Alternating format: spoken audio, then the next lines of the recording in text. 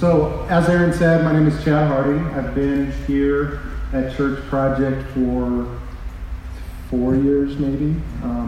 I started back when maybe there was 12 to 15 at a service. So when I look out and see all these people, and especially all these new faces, it's a little bit different than the last time I spoke. So, and I'm usually the guy that sits, well, I'm always the guy that sits up in front. So I never see who's here. And now that I'm seeing who's here, I want to sit back down in the front and not do this. But the Lord is with me, so I'm gonna continue. My topic today is I've seen him, or I see him in failure. The Merriam-Webster dictionary,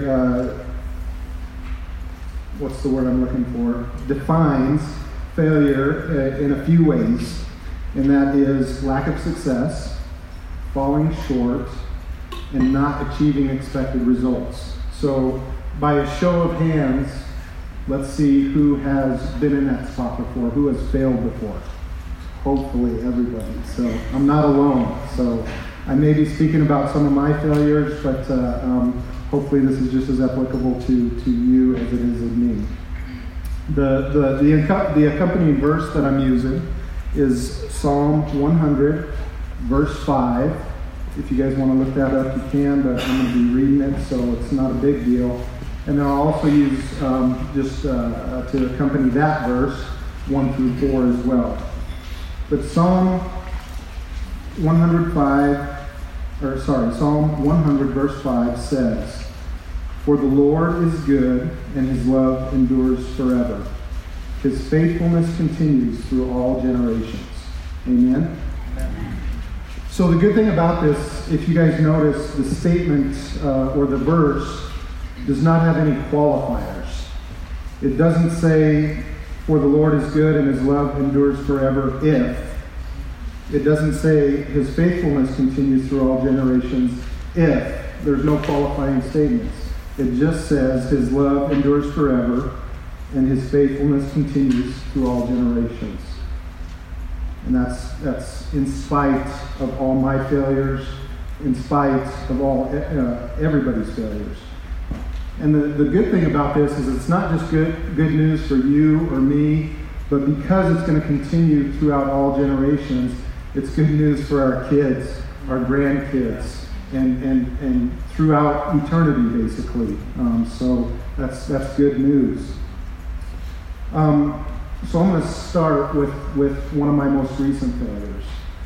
I work for the Evans Police Department. I've been in law enforcement for about 17 years. Back in 2014, I was promoted to the position of commander. If you don't know the structure in our department, we have a chief, and then we have 2 commanders. So I promoted up basically as high as you can go without being the chief. And side note, I never want to be the chief. So, but I think the reason that I promoted, my reasoning was wrong to get promoted. I didn't want to promote, for the fame or the glory or anything like that, and or even the money. Obviously, it's a pay increase, but that wasn't part of my reasoning to go to that to get promoted to that spot. My reasoning was I was the only qualified candidate at the time. From the pool of sergeants, which I was before, I was the only one with a 4-year degree. So that was one of the requirements. None of the other sergeants had yet completed their degrees, so it was either me or it was somebody else. And that somebody else would have had to come from outside of the department. And I don't know if you've worked for, anybody that works for any company or whatever, typically you like to promote from within because they share the same values, they have the same vision, and it tends to work out better. So I really went into it just thinking, I really don't want somebody to come in from the outside because you never know what you're going to get. Now it could work out, but it may not work out. So I was willing to take that chance. So I put my name in the hat, the only name in the hat, and my name was drawn, luckily. And so I promoted in 2014, mid-2014, or actually early 2014. And that basically started a 3-year journey of bad things. So it's not like they were trials or tribulations or anything, but I realized very quickly that I didn't belong there. But I wasn't going to say right away, that I didn't belong there. I was just going to try to work through it, try to see what I can do. Maybe I come out on top, maybe I don't.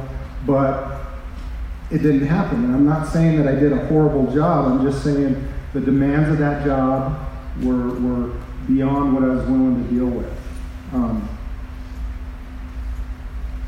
And it basically turned into what is known as the Peter Principle. Has anybody heard of the Peter Principle before? Peter? Oh, did you talk about it last week? Oh, okay. Okay. What the Peter Principle says, and it's a business thing, is that people will ultimately, not always, but ultimately promote to their level of incompetence. People are promoted because they're doing a very good thing in the job that they're doing currently, but that doesn't necessarily mean that they're going to be good at the next level. So I realized that the Peter Principle had come true, hi Peter, in me throughout this journey. But again, I didn't quit right away. I didn't throw the flag up or anything like that. I endured through it. But the thing, just the failure part of it, the on-call was just eating me up, literally eating me up inside. I was on call technically 24/7, for sure, every 2 weeks out of the month.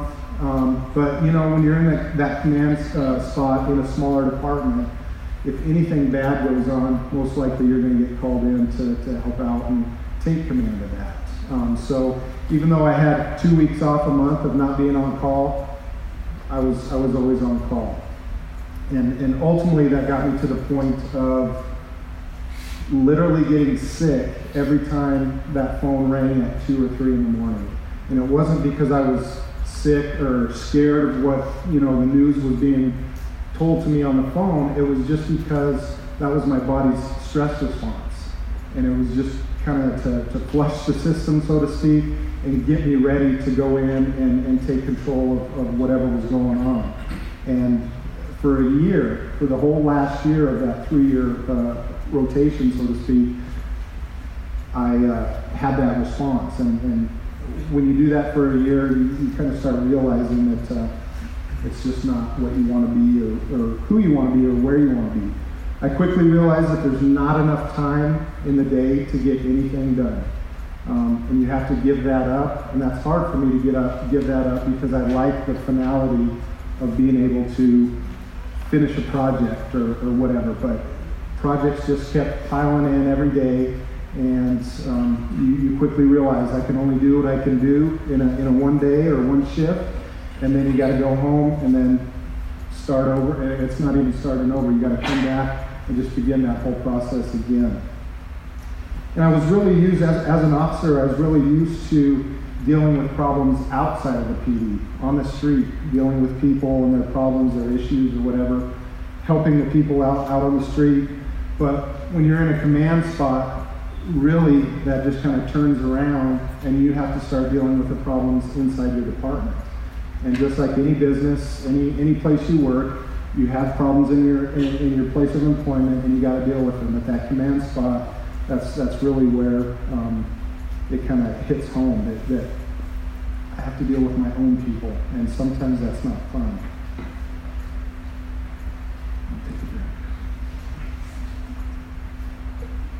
So what did I do last December? I decided to retire. That was my way of getting out. Technically, when you promote to something a certain level, you can't really demote yourself. I wish that I could, but that just really wasn't an option. So I retired, started a new business, helped my son with a recent business that we purchased, and kind of felt like that's where God was leading me. But if it was as easy as just starting a business and then just having all your problems melt away, everybody would be doing it, and it's not that simple. So I started those businesses, and they're still in existence. but I realized quickly that I needed to go back to work. I didn't necessarily know that I was going to go back to work with the police department, but God was moving, and my chief called me. He wanted to offer me some part-time investigation work, and I basically said, no, I don't want that, but I will take a patrol spot if you still have one open. I knew he had one open, so I just said that. But and his eyes kind of light up, and he said right then and there, he said, "You're hired." So I've been back since June of this year, and oh, how sweet it is. I'm back on the street, dealing with other people's problems, and I like to do that. I think I'm a good officer, and it's just I leave work at work as much as I can. When I go home, I don't have phone calls to answer. I don't have emails to respond to. I don't have texts from my chief, saying, hey, we need to do this, we need to do that. It's true, and I'm not on call. So that's a huge blessing. God was definitely working and heard my continued prayers of, let's get this fixed. So those are obviously some of my failures. I did not intend that to happen. It just happened. I didn't know it was going to happen, but it's still, in my mind, a failure of mine. Okay, enough about me. I want to talk about one more person real quick and their failures, and we'll hopefully get this wrapped up because he needs to get out of here. So, yeah. I thought, all right, what biblical character could I use to kind of go over their failures, just so I wasn't the only one talking about myself or whatever. And obviously the Bible is full of people who have failed, and then yet God has, because of his promises, pulled them through. But there's just too many to pick. So what did I do? I went with somebody that everybody can relate to, and his name is, he's no longer with us, but Colonel Sanders. Does everybody know who Colonel Sanders is? He's not in the Bible. I decided not to go with the biblical characters. So, Colonel Sanders and KFC, everybody knows it or should know it. But did everybody know he dropped out of school at the age of 13?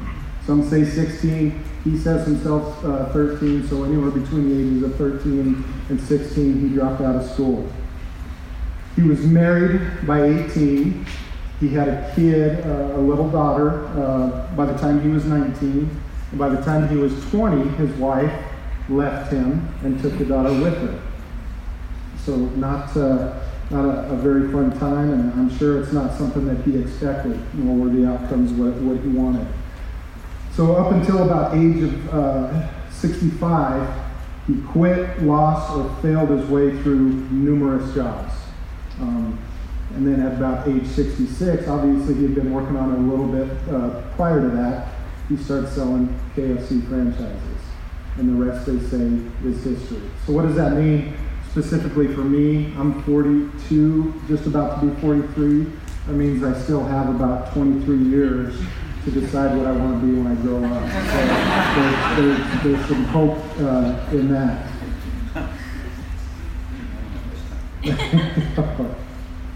So I could give many, many more examples of my failures or the failures of others, but I won't. And thank the Lord that these are not the reasoning for our hope. But maybe I will just touch on one more quick failure, because it's so recent that the sting of defeat is still, with me. So, Jeremy, can we get that picture up there? So if you can't tell, that's a pile of notebook paper torn up. And right next to it is a brand new, clean piece of paper. So I met with Aaron on Friday, and as any good pastor would, he wants to meet with you and make sure that you're successful when outside speakers come in or guest speakers talk. And we started going over the message that I thought I was going to give.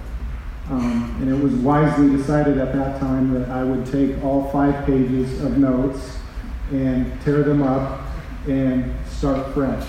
And it was a very good decision. But that was not my intended action. I showed up at that meeting with 5 pages of notes, and I thought, yes, this is it. But again, wisely, we decided that I would go in this direction instead. So thank you, Aaron, for being part of my failures. This basically was completed between Friday and now. So we don't hope because we get through our failures. Our hopes, again, come from Psalm 100, verse 5, which speaks of the enduring love and continued faithfulness of our Lord. It doesn't mean it's going to be easy. It doesn't mean that we're going to be successful 100% of the time. So what does it mean? And this is where we get into verses 1 through 4.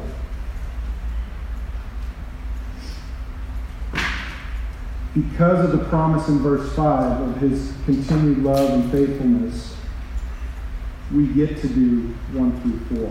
And 1 through 4, just kind of paraphrase, we get to shout for joy to the Lord.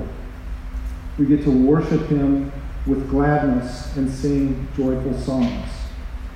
Just a side note on songs, notice how it doesn't say hymns. We have to sing the cool worship songs that Church Project is known for, because every time I sing a hymn, I die a little bit inside. So I know that's blasphemy, but I just love our worship here at Church Project, and I hope you guys too. So we get to worship him with gladness and sing joyful songs. We get to know that the Lord is God, that he made us, and we are his. We get to enter his presence with thanksgiving and praise. And because of this promise of love and faithfulness, we can do these things no matter who we are, no matter what stage of life we're in, no matter what we've done. It doesn't matter. Like I said, there's no qualifications to verse 5. It is. He loves us and he will be faithful forever. Amen? Amen. So I'm going to read something. Jeremy, if you want to come up. So this is Jesus Today. This is one of my wife's devotionals that she found was very fitting for today. And if I understand this correctly, this is basically a letter to us written by Jesus. So here we go. I guide you in the way of wisdom and lead you along straight paths. I know how confused you sometimes feel and how much you long to find a way forward. You have tried so many different things. You have been so hopeful at times, yet your hope-filled paths have led to disappointment. I want you to know that I fully understand how hard your journey has been. I also assure you that I can bring good out of every bit of it. This is the way of wisdom, trusting me no matter what happens in your life. It is through trust that you follow me along the right path. There are many things that seem random or wrong as you go along your journey, yet I am able to fit them all in the comprehensive plan for good, my master plan. So don't be fooled by the way things appear at a given point in time. You are looking at only a very small piece of a massively big picture. From your limited perspective, your journey may be confusing, with puzzling twists and turns. However, from my limitless big picture perspective, I am indeed leading you along straight paths. So ladies and gentlemen, this is how I see him, or I've seen him in failure.